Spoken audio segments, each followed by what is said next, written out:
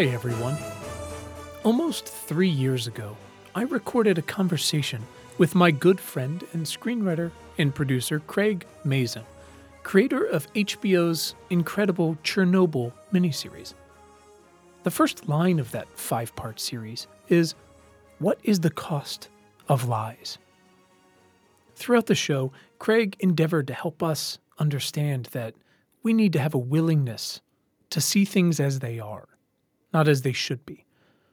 Even if the show itself took narrative liberties to present to people, to viewers, to you and me, a version that is, as Craig puts it, sort of right. Vladimir Putin has spent the second half of his life furious at how humiliated Russia and the old Soviet Union were after sacrificing so much in World War II to stop the Nazis, after the Cold War, after the breakup of the USSR, after being mocked mercilessly for their climate, their fashion, their politics, their economy, and more. So Putin has used Russia's vast fossil fuel resources to become the energy provider to almost all of Europe. And he's used the revenue from those energy sales to rebuild his military and cement his place at the top of Russia's political machine and party and armed services. And this week, after months of buildup and intelligence warnings, Putin directed almost 200,000 Russian fighters to take back a country he believes is a rightful part of Russia, a country stuck for 2 decades between a growing NATO on the west and a resurgent Russia in the east. And just today, as tens of thousands of Russian citizens risk their lives at home to protest this war and this man, and Ukrainian people fight for their cities and their homes, reputable reports on the ground indicated that Russian troops have taken Chernobyl. It's important that we all understand the implications of what that means, of what Chernobyl was and what happened there, and what it means for the entire zone to be back in Russian hands. It's important that we're all on the same page as much as possible, every day, but especially throughout this tragedy, operating from as much of the truth as we can. Here's my conversation with Craig from 2019. I hope you get something from it. Our guest today is Craig Mazin, and together we're going to ask, Chernobyl, a preventable and rare accident from the past, or our hellish nuclear future? Craig, welcome. Thank you, sir. That was the best possible intro I could have ever hoped for. You're welcome. Craig, this is a unique one for us because you're not, as far as I know, a nuclear scientist. But could you please tell us real quick who you are and what you do, why you're here today? Sure. So I'm a screenwriter and I write movies and now television, and I am the creator and sole writer and executive producer of Chernobyl, a 5-part miniseries that is arriving on HBO May 6th. So I don't know when this airs, but we're going to drop this on the day today. Gorgeous. So it's airing tonight on HBO here in the States and overseas on Sky in the United Kingdom on May 7th. And around the world in various ways and outlets. And so it is the story, the story of the real life disaster that occurred at Chernobyl in 1986. Very exciting. Very exciting. Probably the first time many Americans have heard of it because that's what we do here. Yeah, I mean, I suspect that there are a lot of people who know the name Chernobyl and at least a little bit about it, if not just because they were the appropriate age. But a younger generation came to know Chernobyl weirdly through a level on Call of Duty Modern Warfare, where you get sent to Pripyat, the abandoned town near the power plant. Pleasant. Yeah. So I think we're going to be setting the record straight for a lot of people in a lot of different ways. Well, there's nobody better suited to do that. Okay, just to set us up, this is usually Brian's gig, but he fucking abandoned us. So I guess I will carry that cross. As a reminder to everyone and to you, because you don't listen to podcasts, much less ours. Correct. Our goal every episode is to provide some quick context for the sort of question topic at hand, and then dig into some action-oriented questions that get the heart of why we should give a shit about it and what everyone else out there can do about Great. it. I couldn't be. I'm excited about this. I think it's going to be helpful to set the record about a lot of this stuff because I think there's confusion. Well, besides the show, you also have your own podcast. When is that coming out? The one you're cheating on John with. So I have my regular podcast with my podcast husband, John August. Mm-hmm. We do Script Notes, which comes out once a week since I think the beginning of time. Beginning of time. Yeah. Since the beginning of time. But I also have sort of an explainer podcast that's a companion piece to HBO, the miniseries. So after the episode first airs on HBO, there is going to be a podcast released immediately after, available for everybody on download via the usual iTunes and so on and so forth, that I do with Peter Sagal of NPR's Wait, Wait, Don't Tell Me. Okay. He's a very, very smart guy. And the two of us basically discuss the episode, and it's a chance for me to help explain all the things about the episode that were true. And then if there were any things that were changed because we just had to change some things to be able to tell the story, what we changed and why. And in this way, we're kind of fully accountable to history and for history. Yeah. I mean, if podcasts can't set it straight, then what's the point? Yeah. Podcasts, what can't they do? Oh, God. I always say, like, my children are going to say, when the world was burning, what did you do? And I'm going to say, kids, I had a podcast. They're going to be like, God, we hate you. Yeah. Daddy talked about it into a microphone. By himself with his robot vacuum. Correct. He almost won a Webby. All right. So I couldn't be more excited to ask you. We usually kick this thing off with a one specific question for our guest, which is usually more pertinent to their work. But this is just fantastic. So, Craig, instead of saying, tell us your entire life story, we like to ask, Craig, why are you vital to the survival of the species? It's a great, great question. I'm not. I don't think any one individual person is. I think this is where sometimes we fall down a hole where because history is so good at telling individual stories, we begin to fetishize individuals as absolutely essential to the survival of anything. I want to believe that without, say, Jonas Salk, a lot of us won't be here today, but I also think probably somebody else would have figured out the vaccine for polio. So there are very, very few people that I think are unique in a way that we can't afford to lose them. So my answer to you is I'm not. I am trying my best, however, to, at least with this particular show, start to draw people's attention to the ultimate cost of playing games with truth and fetishizing narrative over truth. So if that changes anyone's mind or influences anyone who will one day be a powerful person, then I suppose I've helped in some slight, tiny way.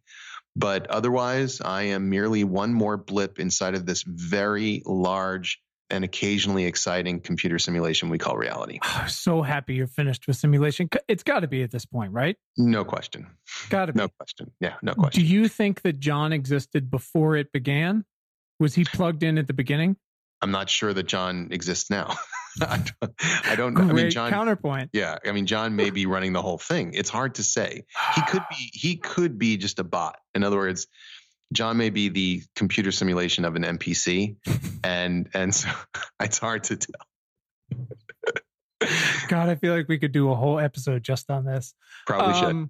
All right. So listen, so that we can get to the question at hand and get looking forward action stuff, I want to just provide a little context, but I also want to plot this out correct in a storytelling fashion so that we can have some contextual, important contextual and perspective focus on these things later. Because the question is like, will nuclear power kill us all? Right? Sure. And the timing of your show is, as we mentioned offline, really interesting because A, well, it's important to tell the story anyways. And B, because we're having a whole lot of conversations about how we're going to, in the cleanest, safest way possible, power the future. Correct. Or we're toast. So let's just talk quickly about a little history. Please jump in, correct me, honestly, hang up, whatever floats your boat. Just want to get everyone on the same page because they're all texting and driving and they don't have time to Wikipedia this shit. So go for it. We have gone through a shitload of ways to produce electricity throughout history, right?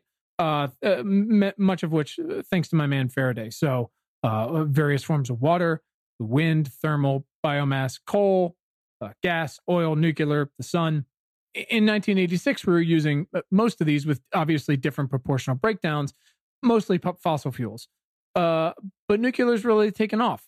Nuclear power, I think, probably most people don't. Actually, you know what, Craig? Why don't you tell us how a nuclear power plant works in 3 sentences or less? Go. No problem. It works just like a regular coal plant. It turns water into steam. The steam turns a turbine. The turbine generates electricity. The big difference is that a nuclear power plant uses nuclear fission, which is the splitting of many, many, many atoms. In the case of Chernobyl, uranium atoms. And the splitting of those atoms releases a lot of heat. That heat is what turns the water to steam. Easy, right? Easy. It doesn't sound hellish or apocalyptic in any way. And obviously, this all came out of various efforts to split the atom and things like that. And it really took off, right? The first nuclear plant was in Russia in the mid-50s, I believe. England shortly after, the US shortly after that, and everybody got on the fucking atomic train. I think there are 31 countries either currently or has used nuclear power in some way. The US produces the most, but I think France uses the greatest share for their energy. It's a shitload. Correct. Some countries have already phased it out, like Italy. Some big countries are planning on phasing them out, which we'll get into reasons why there. Some folks are kicking the programs back into gear.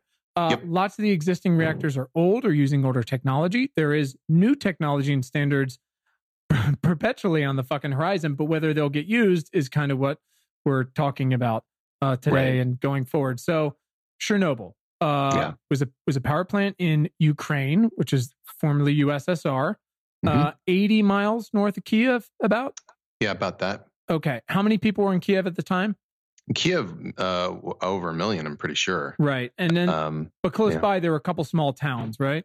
Right next to Chernobyl was a town called Pripyat, which is, they called them Atomgrads. They were atom towns. They were built essentially to support the construction and then operation of the power plant. So it was about 50,000 people living in what is like a perfectly defined as a factory town. But what was interesting about that town and all the Atomgrads is they were quite nice. They were considered very privileged places to live. Their stores had stuff in them. There were flowers in the streets, and town of Pripyat was, people may be familiar with the famous image of the Pripyat Ferris wheel, which was due to open just a few days after Chernobyl exploded. Obviously never was. To have a Ferris wheel in your little town, to have a large swimming pool in your little town, I mean, they were really well taken care of.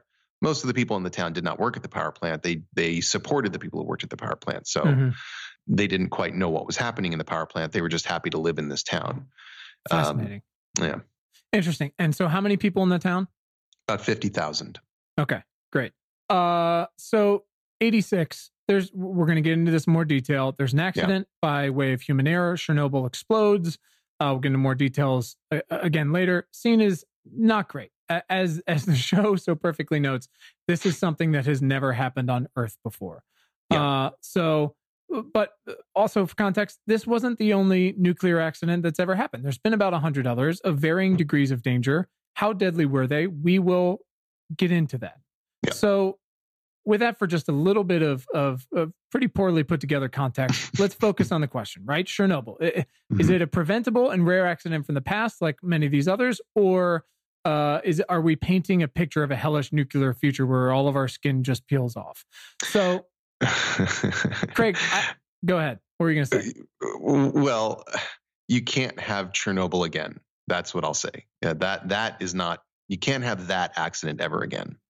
Well, and that's why I want to get into that. I'm because I'm curious what we've learned for it and how we've applied it, if at all. So, I want to skip to almost the end for a major piece of this contextual puzzle. How many people died in the immediate Chernobyl accident? Well, that's the question. In the immediate Chernobyl, I mean, the night of, and maybe the first few weeks following. Let's literally, let's say the first couple weeks, night of, first couple weeks. Depending on how you define it, between 30 and 50. Okay. And how many are estimated to have died from the byproduct of the accident? I know this is, there have been huge ranges from Correct. Greenpeace to Union of Concerned Scientists. Yes. The more hardcore scientific community will push that number way down to around 4,000 or so. Mm-hmm. Although you do have some scientists who, put it more in the 40,000 or 50,000 range. You have some organizations that push it as high as 1 million. Mm-hmm. The problem is they're all using models. They're using models, and they're using models based on data that is somewhat questionable because it's data from behind the Iron Curtain. And a lot of information just simply wasn't reported. Mm-hmm. And they have to estimate. And what they're estimating is, did this kill you? Did it maybe shorten your life? Mm-hmm. What percentage of your death was brought about by Chernobyl as opposed to the fact that you smoked a lot or that you drank a lot? Sure. This is really hard to figure out. Mm-hmm.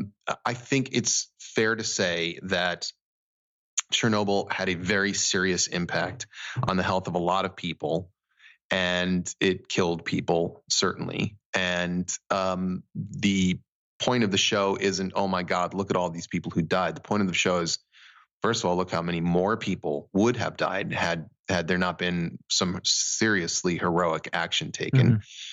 And also, why did this happen? And what can we do to prevent the human part of this equation from infecting other aspects of our lives now?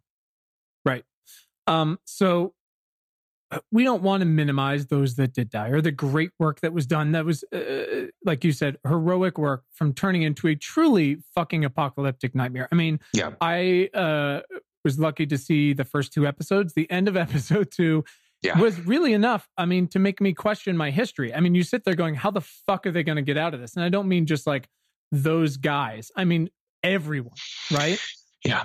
But the point is, and what I want to operate on, and I know you believe in this too. So when we ask big questions, when we're making big plans, what's the true accounting of nuclear power's past and what's the potential future? We have to operate from as many facts as we have. And like you said, the most rational models we have from reason, from logic, from first principles, right? The most fundamental basic elements of a system, why it exists, why it works the way it does, why it doesn't. So let's talk about the show. And you've mentioned this a little bit.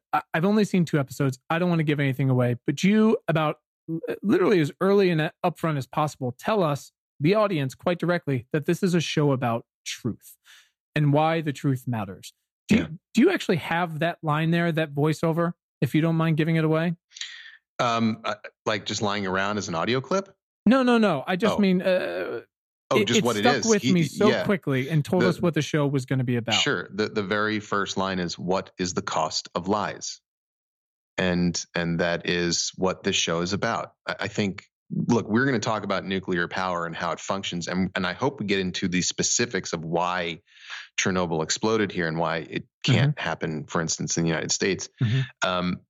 But what can happen here and what is happening here is a general debasement of truth, a kind of engagement in outrageous denialism, and it is going to hurt us.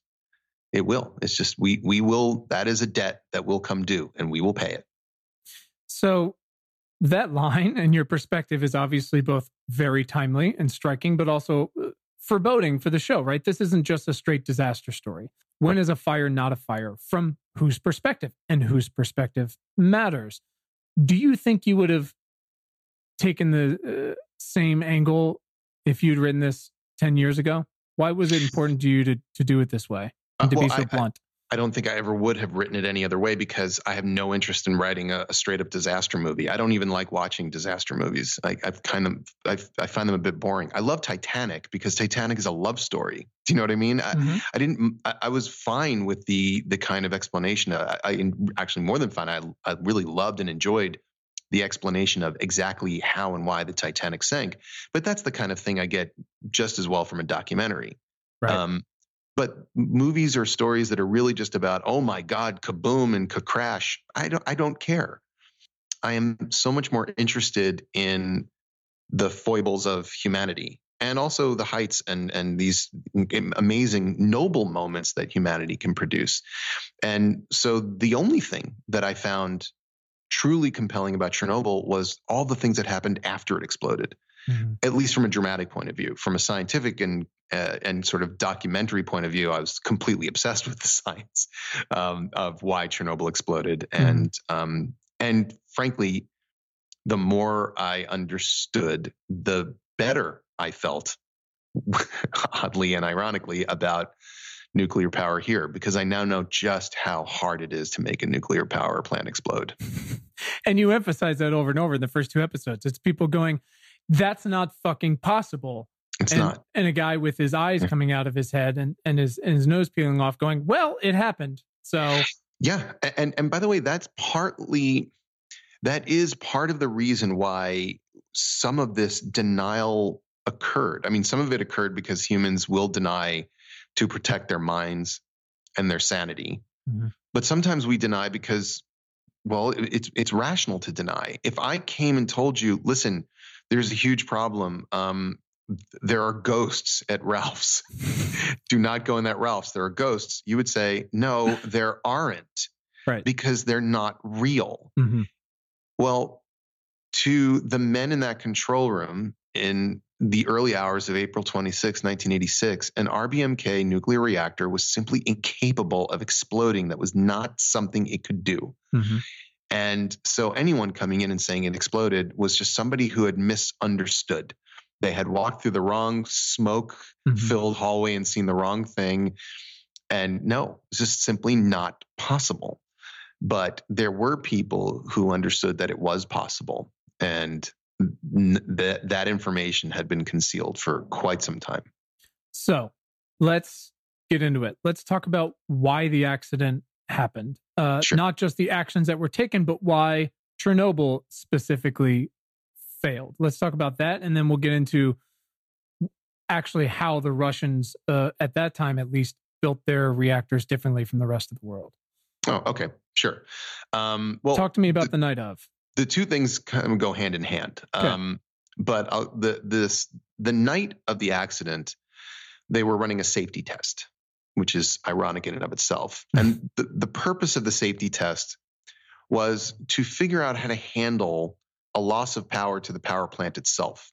And this had its roots in the Israelis had attacked a nuclear reactor. Oh God, I want to say it was in Syria, possibly Libya. I think Syria.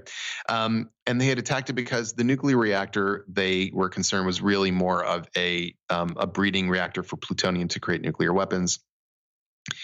And in the bombing of that, the Soviets became concerned that the Israelis, as American allies, could be used to start blowing up Soviet infrastructure. And the Soviets relied very heavily on nuclear power. So what happens if a nuclear power plant loses power? Well, the most important function of power inside of a nuclear power plant is to keep pumps running, because pumps are moving water through the reactor core.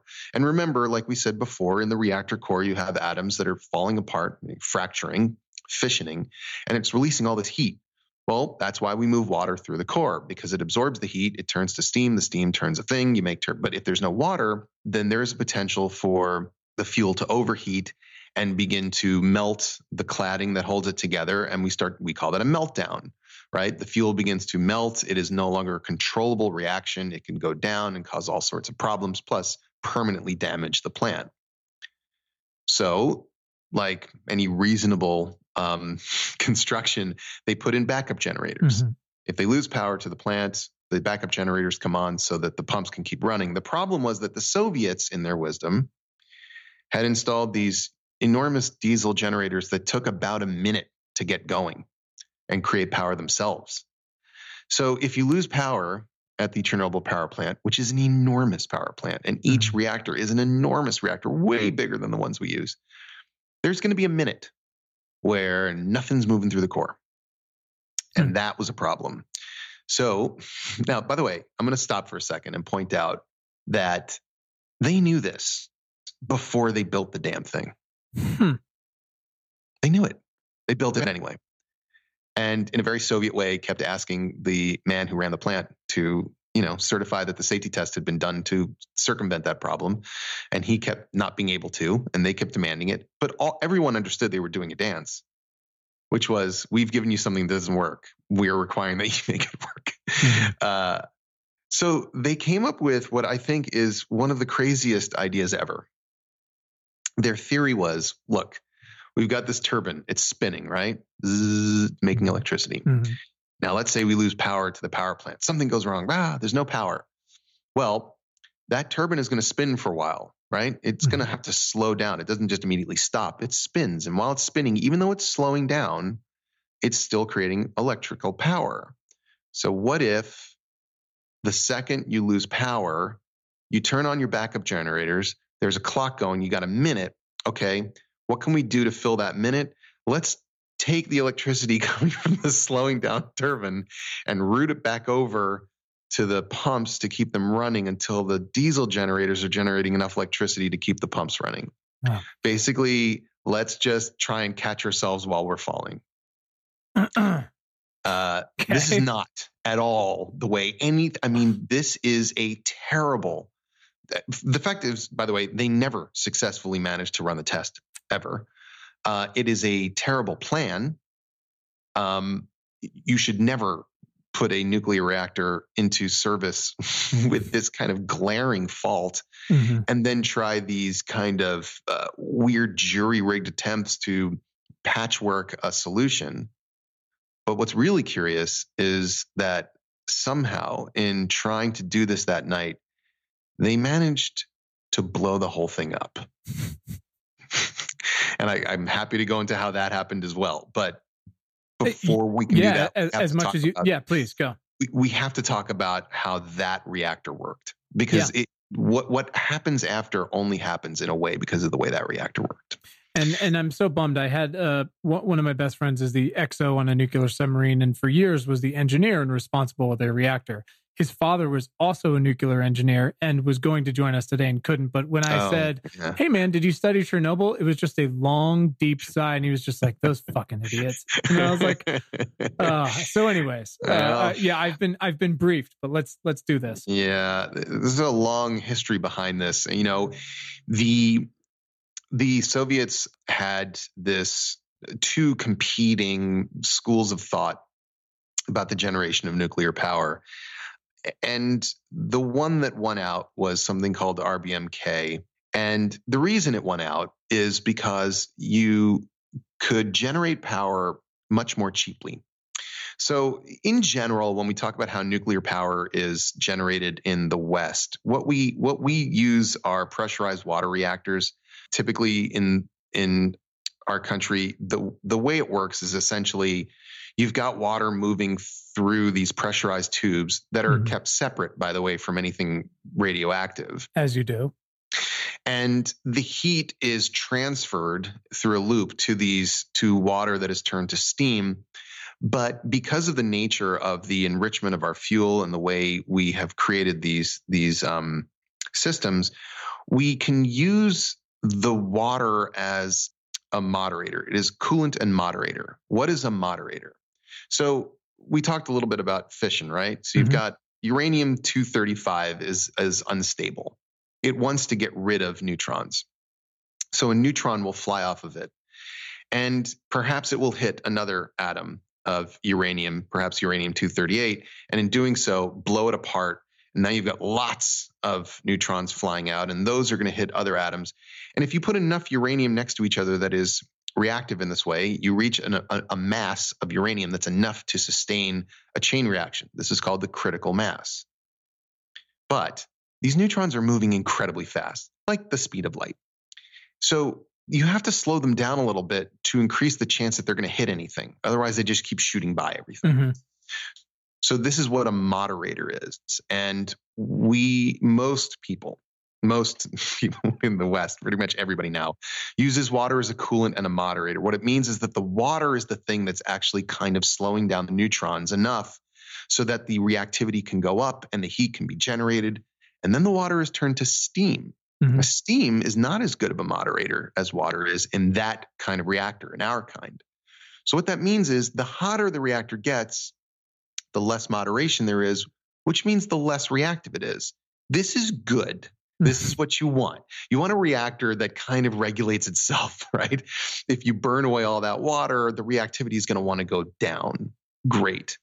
Now let's talk about what the Soviets did. And only the Soviets. No one else ever built this kind of reactor because it's insane. It's just inherently insane. Okay. So they say, look, if you want to make a pressurized water reactor and use water as coolant and moderator, you're going to have to either use some heavy water, which is, we don't have to get into that, but it's expensive and hard to make, or you have to use more enriched uranium in your fuel, like 3% enriched, meaning U-235 as opposed to U-238. We would rather not do that. We'd rather use less because we don't have a lot of it. Plus, also, it would be super great if our reactor were set up in such a way that it would also produce some plutonium for our weapons program. And also, we want to make it huge. In fact, we want to make it so big that it'll be too expensive to cover it in a containment building. So they come up with this thing called RBMK, and here's how it works. In an RBMK reactor, you're using uranium-235, just like ours, but less of it. And because there's less of it, you need to moderate it far more aggressively. In fact, you have to have a permanent moderation in place with graphite. So graphite is a form of carbon. Graphite is a very good neutron moderator. So now you have these fuel rods fixed in position with and surrounded by graphite, which is constantly moderating the reaction. In other words, the moderation is always there. There is no way to slow that down or up. Water is less of a moderator than graphite in this situation. Also in this situation, the water is in direct contact with the radioactive material and radiated graphite. So the water itself is radiated, which is a different and additional problem. Okay. But in that system, what happens is in nuclear physics, steam is called a void. So you have liquid and then you have the absence of liquid as a void. And we talk about coefficients.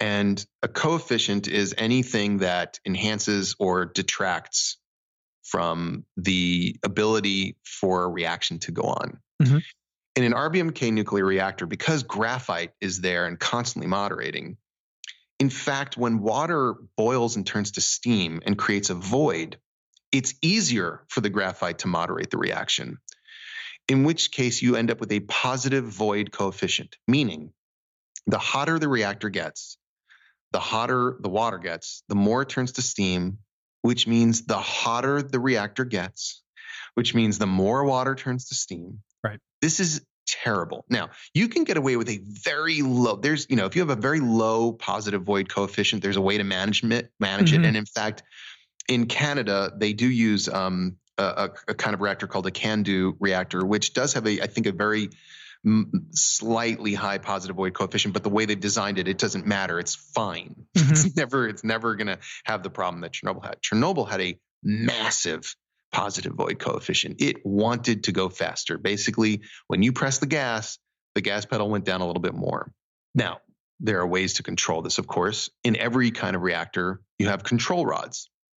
Control rods are made of neutron absorbers. In the case of Chernobyl, they were made of boron.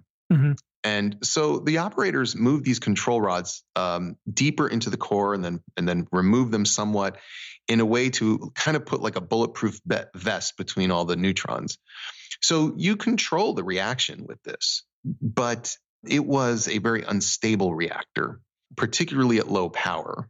And I don't want to get too much into the weeds of why that is, but suffice to say that the reactor had inherent issues, and everything I just told you, the positive void coefficient, the fact that the power wanted to go up, generally speaking at these things, the fact that there was no containment building whatsoever around these reactors, these were all known by everyone in the industry, including the people in the control room. I haven't gotten to the part about the things they didn't know. So you're doing a hell of a job here. Thank you. So we arrive at the night of the safety test, and the idea was that they were going to, and stop me if you have any questions. No, one quick question, again, just for context. How long has Chernobyl been up and running at this point when we get to the night of? Sure. I believe at that point it had been just about a little over 2 years. Have they run this test before? 4 times, I believe. Okay. Let's do it. Yes, I believe they had tried it 3 or 4 times before. I can't remember. I have it in the show. It's just not. I can't remember which one it is, but each time they'd failed. And they'd failed because it's really hard to do, and it's really hard to do because you're not supposed to be doing it. It's just it's one of those things where you're like, okay, this increasingly complicated workaround is not working. Let's make it slightly more complicated. Let's try again. Sure. But people's promotions were hinged on this. And this is the hard thing, when you deal with a system like the Soviet Union, which was so regimented, and you could not move up unless you pleased, party bosses. And one of the ways that you could please your party bosses was by getting this stupid test done and just having the piece of paper that says, hooray, we did it. Mm-hmm. I think you actually do, in just what I've seen, a pretty great job illustrating that system and how it even comes into play that night, 3 hours later. No question. So they are going to try this experiment. And in the experiment, what they do is they reduce power to simulate a blackout condition. They're going to, now the reactor number 4 at Chernobyl would normally run at around 3,200 megawatts. So that's the amount of energy it's putting out. They're going to slow that reaction down to get it to output about 700 megawatts. They're trying to basically get it to sort of a state that represents what would happen if power had been reduced. They can't go much lower than that because they know that this particular reactor is really unstable in low temperatures. Why? It's just, again, this is a terrible reactor design. So in that reactor, there was also something called the negative temperature coefficient. It was the one thing that could kind of help you out during normal operation. The hotter the fuel got, the less reactive it got. Remember, we were saying you need to slow down these neutrons to make sure the collisions occur. Well, heat is essentially is a function of atomic motion. When things get hotter, it means the atoms are moving around faster. So the hotter it got, the slightly less reactive it would get. But when you would drop down in power output and the reactivity went down, the fuel would begin to cool, and that would make the reactivity start to go back up. So you see, you really, this reactor's fighting you all the time. Sure. It's not what you want. That's not, It's not good. But that was the plan. The plan was lower it down to approximately 700 to 1,000 megawatts, and then essentially go through the process of let's turn off the pumps, let's check how much electricity is coming out from the turbine as it spins down. Once we know that, let's get everything back on again, and we'll be fine. And that was supposed to be done on April 25th. However, and they'd lowered the power slowly. You have to lower the power very slowly in this reactor. Just like you have to raise the power very slowly. It's about 24 hours is what you want to go from all the way on to all the way off, or vice versa. Yeah, you're not going to jack this thing up to 11. No, and you can't move it quickly. It does not move. If you try and move this thing quickly, it's going to fight you and it's going to do bad things. In either direction. Correct. Okay. So they had slowly lowered the power from 3,200 to 1,600. So they had lowered it by half. They had done that over the course of almost a day. And now it was in the middle of the day of April 25th, and they were about ready to go ahead and lower it down again to around 700 and start the test. But they get a call from the grid controller in Kiev, who says, yes, I've received this memo that you're going to be reducing power from reactor 4 and thus reducing power for this entire region, and you can't. Now, why? There's some speculation that because of the date. It was April 25th. It was near the end of the month. In the Soviet system, production quotas ruled the day. And just like, you and I are writers and we know how it is, your page output tends to rise the closer you get to your deadline. Right. I think probably worked a little bit like that in the factories. They needed dangerous. To really, they needed to jam out stuff in that last week of April to make sure they hit their quotas. And if you lose power and you have to shut factories down, that's just not going to happen. So they said you have to wait. You can lower the power in the middle of the night, but you can't do it now. This was where they should have stopped, but they didn't. Why? By the way, everything I'm telling you now is happening in episode 5. So perfect. Great. It's much more interesting to watch this in episode 5. No, I'm sure, but I appreciate you because again, I don't think most Americans know what it is unless they either studied it or they're older or they played Call of Duty, much less what fucking happened and Right. why all the leaves are gone off the trees for 200 years. Yes, exactly. So this is why is this a problem? So what they do is they decide, you know what? No problem. We'll do it at night. We'll just hold the power right here. So we don't have to, because we have to do a whole another 24 hours and we'll be in the middle of a day again. So let's just keep the power right here at 1600. And then once we pass midnight and the night crew comes in, then we'll lower it back down and we'll go from there. So here's the problem. In this reactor, as these atoms are fissioning, they are turning into different elements. This is called decay. Mm-hmm. So you have a uranium atom and it smashes apart and it turns into smaller atoms. And those are isotopes. Like, for instance, you get iodine isotopes and cesium isotopes and ruthenium isotopes. One of the major isotope byproducts of uranium decay in this reactor was xenon. I've become British because of the show. Yeah, no, please. Let's call it xenon, like Americans.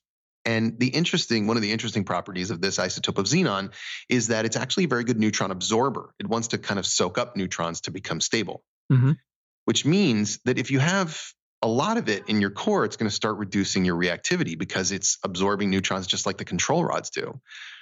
If there's too much of it, then what happens is your core is what they call poisoned. Normally, in regular operation at 3,200 megawatts in that reactor, as the xenon is created, it kind of is decaying down itself because of the speed of the reactivity. There's enough neutrons breaking off to kind of fill up the xenon, calm it down, and then it turns into other things. But when you're running at low power in this reactor, the xenon isn't decaying fast enough because not enough neutrons are being fired out. And as it does this, it starts to poison or draw or pull down. The reactor wants to slow down. So we arrive now, finally, they're able to do the test. It's now a little bit after midnight. Because it's after midnight, there's a shift change. So the team in that room was not trained in running this test. They were not the ones who were supposed to run the test. They had never run the test before. In fact, they were looking at a book with instructions, some of which were crossed out. They didn't know why. They called another control room and asked them what they were supposed to do about those. And the person in the other control room said, "Oh, I think you're supposed to do the ones that are crossed out." So that's what we're dealing with. Jesus Christ. The control, the engineer who was operating the control rods, meaning essentially operating the gas and the brake, was a man named Leonid Tuptunov, who was in his early 20s. He had been on the job for about 4 months. Not exactly who you want doing this incredibly complicated task. It would have been complicated for anybody, but in this particular reactor, this thing is just an unbroken Bronco of a reactor. But they begin, and their task is to now lower the reactor to 700 megawatts. What they find very quickly is it's going down too much. What they don't know or suspect until I think that happens is that the core has been poisoned. There's too much xenon in there because of the time delay. So the reactor, instead of going down to 700 as they were hoping, actually goes a bit further, goes somewhat into the 500s. And that is not acceptable because there are parameters for this test. So the man in charge of the room, named Anatoly Dyatlov, orders them to raise the power from 500 to 700. The way they attempt to do this is by switching the way they operate the control rods. There are two ways to do it. One is to use local groups of control rods. That's the way you want to generally do it because the reactor, again, is enormous.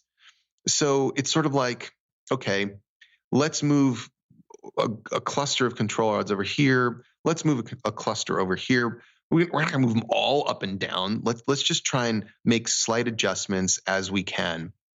And when we're using that system, we're also getting temperature and reactivity readings from various parts of the reactor because reactors aren't perfectly evenly reactive across their cross-section. Right.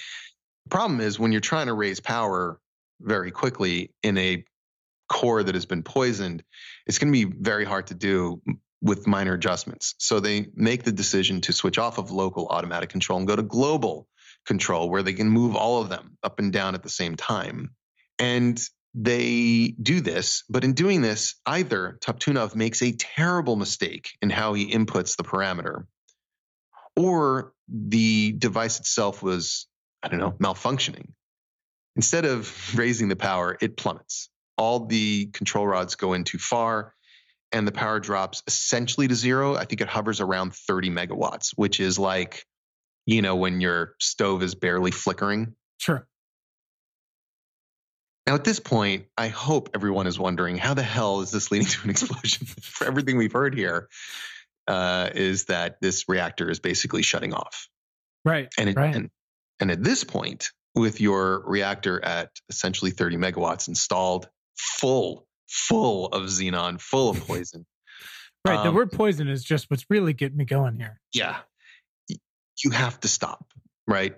Every rule they had said you have to stop and then shut it all the way down and then wait 24 hours for everything in there like xenon to decay away into less harmful atoms, and then slowly bring the power back up again using the kind of the tried and true methods they had always used to do things somewhat safely, especially in a reactor like this. Sure. That is not what Dyatlov suggests they do.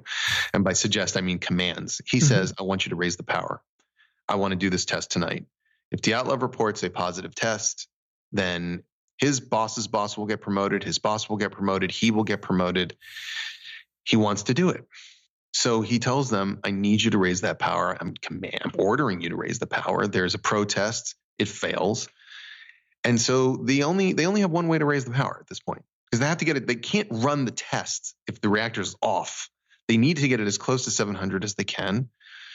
The only thing they can do is start raising control rods or removing control rods from the reactor. And so they do. They removed almost all of them. Literally, almost all of them. These are the only things really that keep the reaction from stopping. The bulletproof vests. They're all out. And even then, the amount of xenon in there, the best they can do is get this reactor to put 200 megawatts out, which is not enough for the test. Right. Jesus Christ. Again, they have cut the brakes on the car. Okay. Cut the brakes. And yet he still thinks that there's a chance. He says, let's run the test. Because again, he just wants to, in his mind, he's like, I'm going to do this. I'm going to get it. It doesn't matter if the results are completely invalid, which they would have been. He's trying to get his paper done.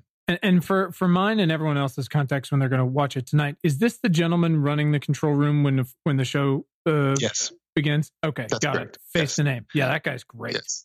Paul Ritter is the actor. He's tremendous. So they begin the test, and they're dealing with all sorts of problems. By the way, the flow of water versus steam is all out of whack. Nothing is right. Everything is wrong. They begin the test. And when they begin the test, they follow the protocol. They shut the pumps off. The water stops moving through the core. And once that happens, the amount of water that's in there, well, it starts turning to steam. And what do we know about the RBMK? What have we learned today, kids? That in an RBMK nuclear reactor, steam is a positive void coefficient. It means it's going to increase reactivity, which is going to increase heat, which is going to increase steam, which is going to increase reactivity. And what do we know about the graphite? It is in there. It's not going anywhere. So it's moderating things. And now the power begins to rise. And it begins to rise rapidly in a kind of vicious cycle. But when they see this, they at least know they can hit the emergency button. So in every nuclear reactor, there is a button that scrams the reactor. Scram just means all the control rods go in at once, really fast, ideally, and the reaction goes to zero. It's unplugging your computer, basically, is what it is. Sure. Couple of problems with that. And this is why we have Chernobyl. And this is right. This is where TV show exists. Yes. The Soviets did not install an emergency shutdown system the way anybody in the West had. Instead of a system that would quickly drop the control rods into place. They would sort of be lowered slowly by servos. So it would take a very long time for them to get in there. Mm-hmm. That's not what you want, but even worse, because remember, this all goes back to cheap. Mm-hmm. The more enriched fuel you have, the easier it is for you to maintain a chain reaction. 3% uranium-235 is very rare. This is why you can't, it's hard to do these things. You pointed out all these nations that have nuclear power. There are many, many nations, most nations that don't. Sure. Right. Because it's hard. It involves precious resources. For the Soviets, it's incredibly expensive. It's incredibly expensive. 3% enrichment is what you need to create an efficiently running, safe reactor, as far as I can tell. At least that is the way we do it, generally speaking, in the West. Sure. Here you have less. You have 2%, which is quite a bit less. And so you need to figure out ways to keep this thing running, because it's just not that enriched. That's why they pack this thing with graphite. They went a step further. They know that when they're moving these control rods up and down, the control rods are going to displace water, and they would rather that displacement not just happen with nothing. They want a little bit extra graphite on there just to keep that reaction as efficient as possible. Mm-hmm. So their control rods, the things that were designed to slow the reaction down, those rods had tips on them, and the tips were graphite, which speeds the reaction up. Now, these guys, in their efforts to get this reactor that didn't want to work from 20 megawatts to 200 megawatts, they had pulled these control rods all the way out.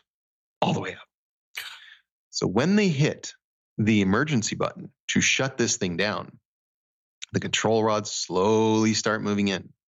The first thing that goes into that reactor is not boron, which slows down and stops a reaction. Sure. It's graphite, speeds it up. So now you have these channels. These channels are designed for water and fuel, and they're surrounded by graphite. The water's all gone. It's all vapor now.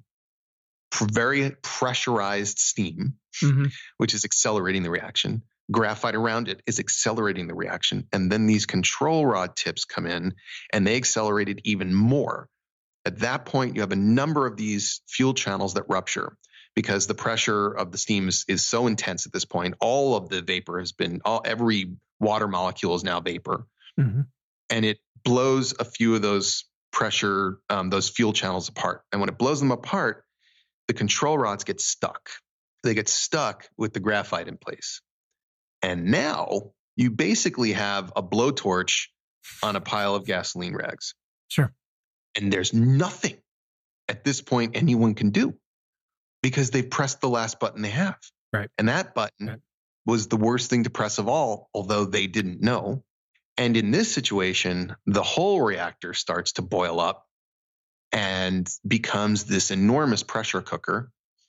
And the power, which remember this test was supposed to be running at 700 megawatts, the power. Sure. And normally it runs 3,200. The power goes to about 33,000.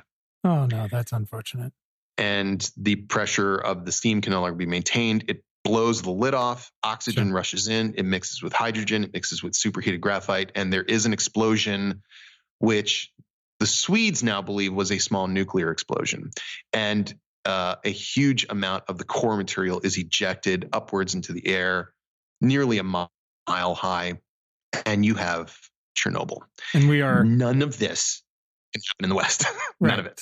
So you've taken us up to basically jumped us to the 7-minute point in episode 1, when somebody looks out their window and goes, "That's weird." Yeah. Thank you for that, because obviously you've spent years of your life learning and processing and turning that all into a story, and probably being flabbergasted by the entire thing over and over, as anyone would be. Yes. So huge explosion. Wasn't supposed to physically be able to happen. Correct. Decisions were made. Mistakes were made. Poor planning, poor procedures, poor decision-making were endemic to the culture, to this specific situation, right? Yes. From top to bottom. The show obviously gets into this. lies were told, numbers Yes. were covered up in the name of power, in the name of the party. People died. So many more suffered. Hopefully never happens, at least like this again, right? And an entirely unique clusterfuck that could have been so much worse. So what, I guess briefly, what were the lessons learned from Chernobyl? And did the Russians learn any of those lessons? They did. You know, the Soviets, remember, they revered their scientists. I mean, the Soviet Union, if they could say one thing, knew, for instance, that at some level, their people were living in deprivation, at least a lot of them. They knew that Stalin himself had caused a holocaust of a famine in Ukraine. They knew that their stores would run out of stuff. They knew that they knew these things. But what they also knew is that they were the first to get a man into space. They were the first to put a satellite out there. They were the first to have nuclear power. They built this. Their scientists were, and in the Soviet Union, religion had been removed from the equation. And, you know, I'm about as atheistic as you can be as a human being. But I don't extend my atheism merely to notions of God. I extend it also to notions of science, in the sense that I don't want to ever elevate anything to a kind of blind faith religious. I mean, science should never be that. But in the Soviet Union, why we have a place for skeptics, right?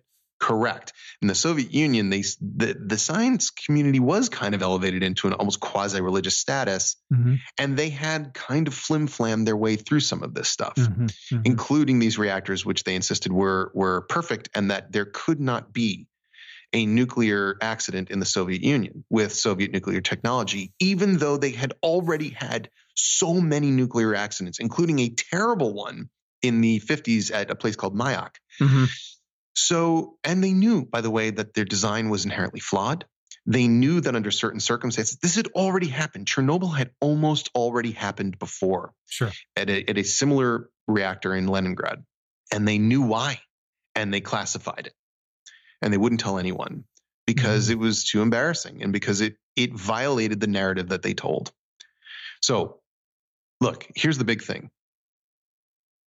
This cannot happen in the West. The important thing I want people to understand about Chernobyl is that this is no more an anti-nuclear power show than Titanic was about how boats are dangerous. That's not the point. Right? I mean, in the West, first of all, we have containment buildings around our reactors. These containment buildings can withstand strikes from airplanes. Okay. That's why in 3 Mile Island, about a dental x-ray's worth of radiation escaped during a partial meltdown of a core because of our containment buildings. 2, we don't use the technology that the Soviets used. No one uses that technology. It's inherently bad. Our reactors are inherently designed to be safe with many layers of protection.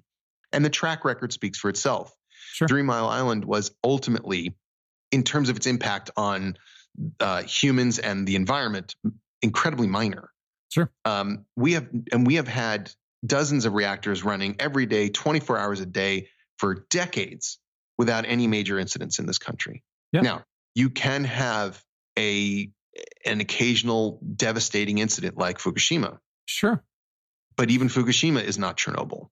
And by the way, we actually, you might appreciate this, it will require you listening to a podcast. Oh, God. Oh, no. No, we did an episode with an incredible scientist who talked about how Fukushima, not that bad. Basically, everyone in Los Angeles is like, oh, there's going to be nuclear fish on our coast. It's like, first of all, shut the fuck up. Exactly. And second of all, none of that happened. So yes, that's important, right? Because we look at it, what were the lessons learned? But just to get us to today, there have been about 100 or so other quote unquote nuclear power accidents that we know about that have happened in the past 60 or so years, right? Yes. Of hugely varying degrees. Of those 100, folks died directly in the actual accident in only about 5 of them. 5 of 100 accidents, right? And the estimates are ranging from about 11 total people to about 100 or so total people in just the accidents themselves on site.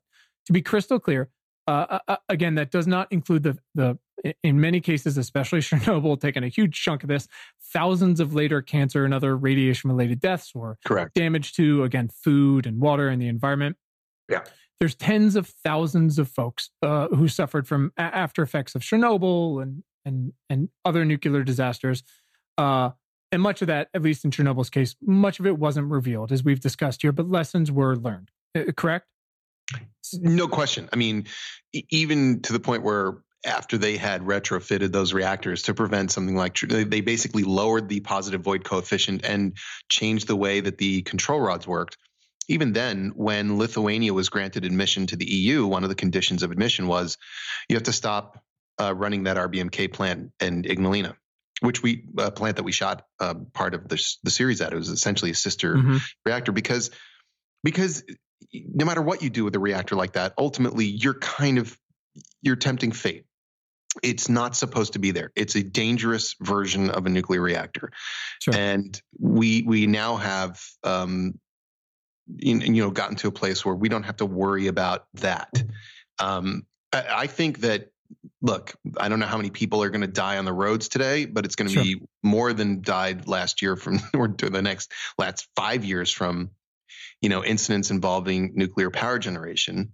And that's what I want to get into here, right? Because when we're looking forward into how to build a 21st century power portfolio, and there's so many conversations happening, and there's so much progress being made. And again, to be clear, I do not want to minimize the lives lost and the potential impacts of a nuclear disaster, from a worker-inspired accident to Fukushima, an ocean earthquake that causes a tsunami that takes down secondary safety measures, right, and still turned out okay, to, of course, a potential terrorist attack. Right. There's so many potential implications. But let's, as you just said with the road, and I'm excited you mentioned that, we need to put the dangerous impact of each of our current and potential power sources into perspective, right? Yes. So direct immediate deaths from actual accidents on site, nuclear is very low, less Correct. than 100 in many cases. Yes. Radiation deaths, including Chernobyl, probably total low hundreds of thousands. Does that sound about right?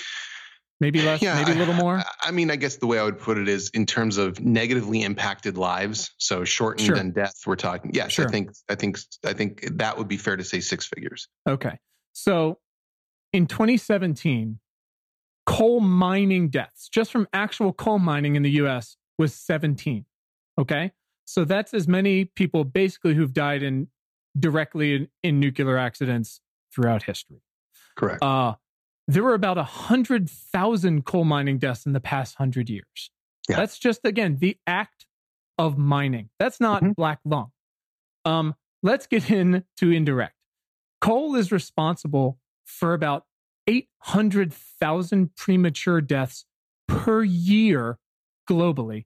And God fucking knows how many more millions from illnesses, right? Asthma, cardiovascular. In China, it's about 670,000 die prematurely from coal. India, again, part of this bigger number, it's 80 to 115,000. In the US, it's about 13,000 people annually, 25,000 in Europe. 800,000 premature deaths from breathing this shit. How about oil and gas? About 1,500 people have died in oil and gas production-related deaths just in the past 10 years. Which, fun fact, is about how many people have died in the war in Afghanistan, or I guess U.S. troops specifically. We don't need to get into that. Wind, look, we're killing a fuck ton of birds. I don't know how to fucking fix that. They're massive blades of bird death. But no, the wind turbines do not give you cancer. On the positive note, I mean, we look at the things that need to be fixed, right? Shipping. So last month, the United Nations International Maritime Organization said, here's the deal. We're lowering the maximum allowable sulfur content in fuel from 3.5% to 0.5% starting next year, fast. The industry is pissed off. Guess what? That limit will avoid an estimated 570,000 premature deaths worldwide over just the next 5 years. Yeah. So this is what I talk about when I say it's so important when we're considering this future, of which we have a huge fucking ticking clock that we operate from facts and first principles, right? And so you've said this, Craig. You've painted this picture for everyone, and I'm so excited for everyone to see it. You've brought this potential nightmare to life for everyone for really the first time. Where do you now, considering all that, come out on nuclear power? after everything here? I'm pro-nuclear power. I'm more pro-nuclear power now than I was before I did Chernobyl, because now I know how hard it is to make a reactor explode. Look, I in studying radiation, you begin to learn how to put things in perspective. I always, people say, did you go to Chernobyl? Of course I went to Chernobyl. Were you scared? No. I got more radiation flying to Chernobyl than I did walking around Chernobyl. Sure. Because every time you get on a plane, you get that much closer to cosmic radiation. And radiation's impact on you is a function of the strength of the source, the amount of time you're near it, and how close you are to it. Yeah, that's why we can't go to Mars yet. Correct.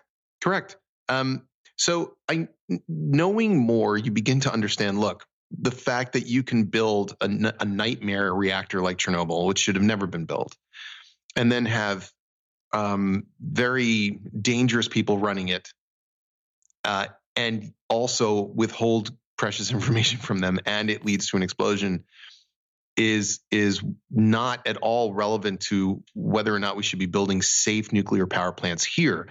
The fact that Ralph Nader exposes a car that is unsafe at any speed doesn't mean all cars are unsafe at any speed. Right. It means we learn from it.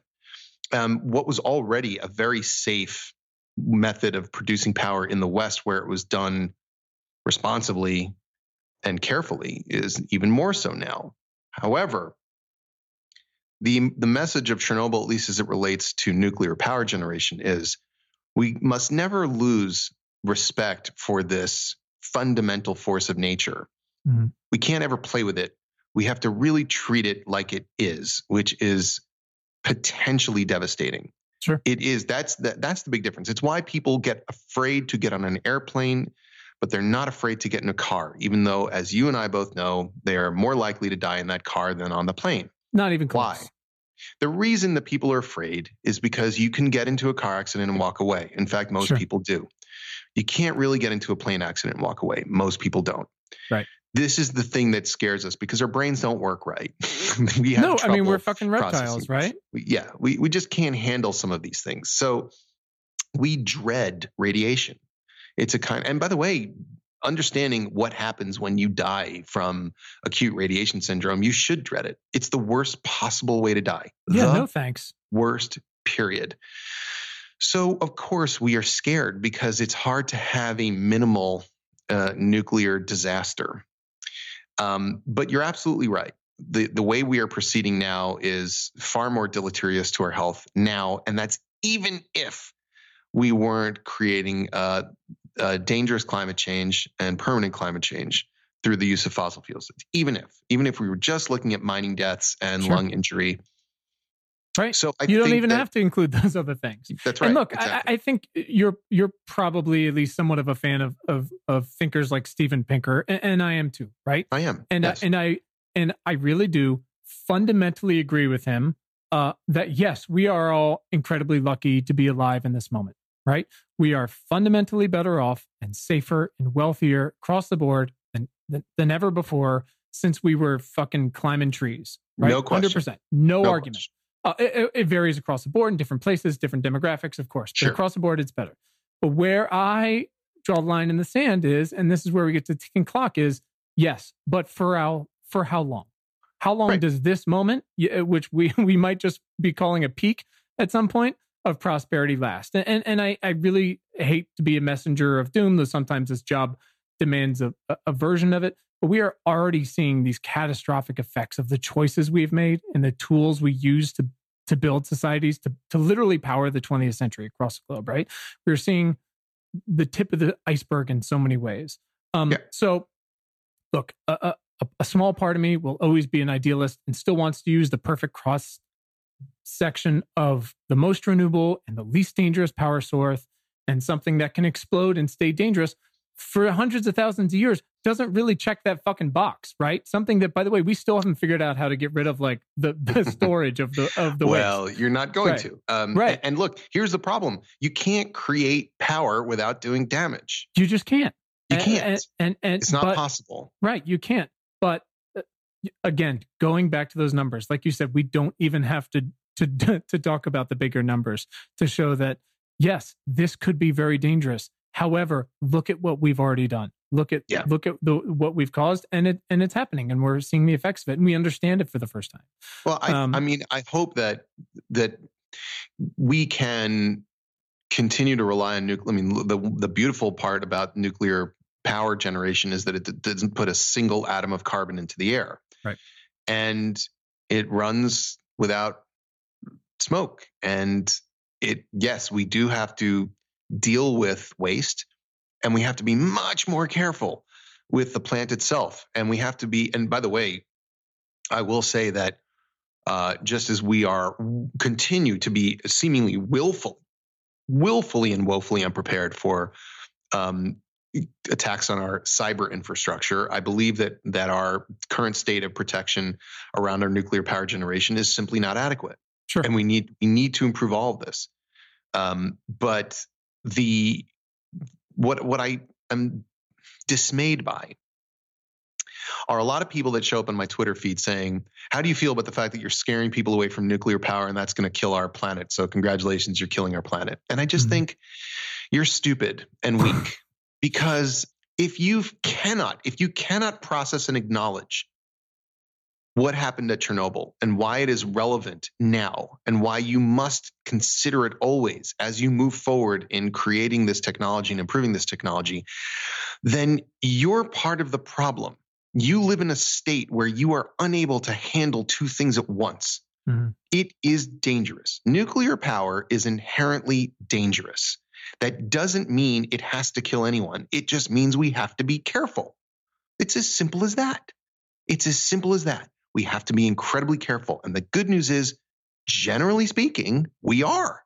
And the proof is in the pudding. Yes, yeah, we are. The proof is in the pudding. And look at how uncareful and how careless we are with so many of these other things. I mean, we talk about, again, coal production related deaths and breathing the air. And everyone's like, oh, well, that's just because for the poor people, we stick the factories in their neighborhood. It's like, yeah, what about also the fucking train tracks that pull the coal, and all of a sudden this town has 3 times the rate of asthma, and these kids have cardiovascular issues at 12. It's like, we're more careful with nuclear, even including these disasters, than anything else. And because, Quinn, it's new. See, the thing is, what we do is we price in old things as inevitable. Like, sure. We've had cars running around, long before people understood the nature of pollution. And we just and before people would simply not put up with things like 30,000 deaths a year on the road, right? Which is still what we have in the United States. Yeah. And we just price it in as well, but that's normal. It's like, but if you were to say, well, it's like, I remember when Tesla put their car out, there was about a few months later, some Tesla driver, got rammed by a truck or something happened, and the battery burst into flame and the car burned into flame. And there were news articles everywhere. Oh my God. Everywhere. Electrical car on fire. There's like 1,000 regular car fires a day. Since you printed the fucking article. Correct. Because it's old. We don't mind. Oh, well, it's old and shitty, so that's okay. But new and shitty is terrifying to us. No, here's the thing. Old and shitty is shitty. Period. The end. We should stop doing it. So much of today's conversation is built on this ethos of, yeah, well, and you're like, no, not fucking yeah, well. Like, exactly. If this started today, if there was an attack that killed 30,000 people a year, if there was this, if we said, here's the deal, 800,000 people across the world are going to get wiped off the planet Thanos style this year because of something, wouldn't we do everything to stop that and just go, we can't do this, but we don't. Yeah, it's too big for people. They don't know what to do. They're paralyzed. I know you got to get out of here. So I just want to tie this up. We do try to work towards action, because when we talk about climate change or fucking cancer or whatever, it's no fun for somebody to be dicking around in their car, listen to an hour of talk about it, and then sit around and go, what do I fucking do with myself now? So our goal is to provide as much as we can specific action steps our listeners can take to support your mission, this mission, with their voice, their vote, and their dollar where it applies. So where we need to go as a people. So with their voice, and this can kind of tie into their vote as well, what are the big actionable specific questions you feel like we should be asking of our representatives and things like that? Well, we need to make the reduction of carbon emissions a top priority for our nation.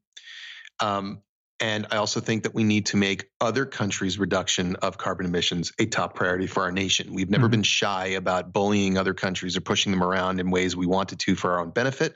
Well, this is for our benefit. Yeah. It doesn't matter much what we do over here with our Priuses or our recycling if China and India continue to just light massive pyres on fire every day and send the smoke into the air.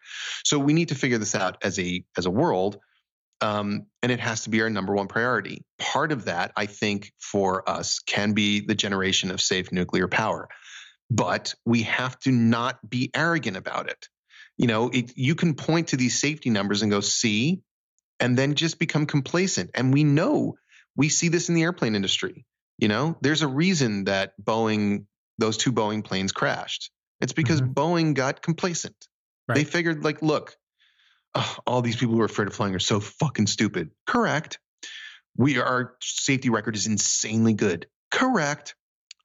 This plane's got a little bit of a problem. Let's just do this little dumb workaround. It'll be fine. Incorrect.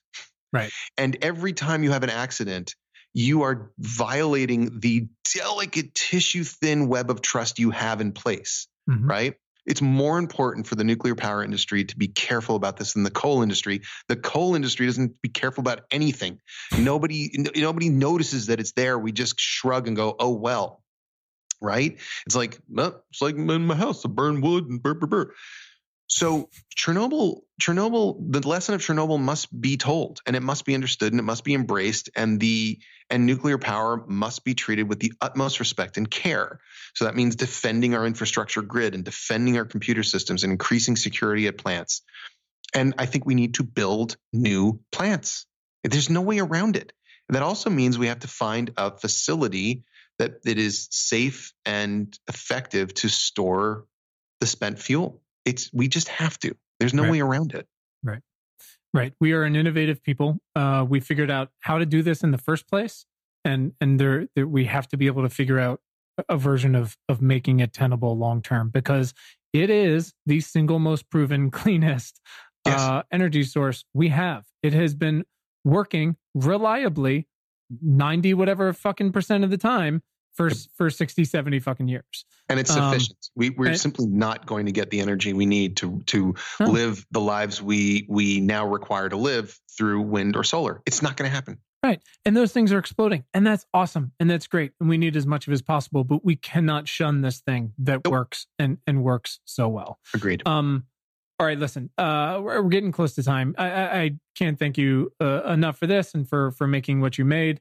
Last couple of little questions, which I delight in hearing your answers on. Then we'll let's get the fuck out of here. Sure. This is, again, usually applied to scientists who actually spend their days trying to save humanity. Craig, when was the first time in your life when you realized you had the power of change or the power to do something meaningful? I think I was in 4th grade. And I don't know how I ended up doing this, but I was in my school. We had a wing, and that's where the kids were for special education. And at the time, we're talking literally 1978, I think. That meant kids who had Down syndrome. And I was a volunteer. So I would go there during the lunch break and just hang out with those kids as part, just like a volunteer. And I just, I remembered when I was about to go into 5th grade and they were going to move some other 4th graders in, and I was going to move out of that program. This one kid, his name was Steven. He just, and I don't know how old Steven was. He could have been 30 I don't know, but he just hugged me and cried. And I remember that I had made a difference to this person. He was an adult, and, even syndrome, he was an adult, and I was 9, and I had made some huge difference to him. You don't forget that, because I think when you're 9, you feel like you're barely making a dent on anything. You can barely make a dent on food, Right. But I had made a difference to a person, and they were going to miss me, and that was pretty moving. Wow, that's pretty awesome. Who is someone in your life that's positively impacted your work in the past 6 months? Ooh, in the past 6 months. Oh boy. You mean influence and change the way I do it? It's up to you, champ. Oh boy. Well, They could be just your fucking emotional support animal at the end of the day. I mean, it could be a bartender. It's. I'm not choosing the category. Sure, I'm gonna say Johan Renck. Okay. Johan Renck is the director of Chernobyl. Just as I wrote all of the scripts, he directed all of the episodes. And I have, in the past 6 months, in going through post-production with him and editing with him and doing visual effects with him and working on the score together with him, I've just learned a lot. And I think we have had a really good influence on each other. He has made me more willing to take some risks, more willing to turn away from things that I think, well, this would work, but maybe just because it would work doesn't mean we should do it. Maybe we should try something a little bolder. Mm-hmm. And in turn, I think I've probably gotten him to be a little more, how shall I put it, accountable to an audience. But he's been an influence on me. And I think about his visual style and how it's going to impact the way I kind of write things as I go forward. And so I would say Johan Renck, Swede, genius, director of Chernobyl. I love it. Hey man, I really appreciate it. As a artist, as a friend, as a mentor, thank you for coming on and talking about your process and this thing and giving us context and what you've learned from it. I hope it influences the conversation. Thanks, man. I appreciate you having me on.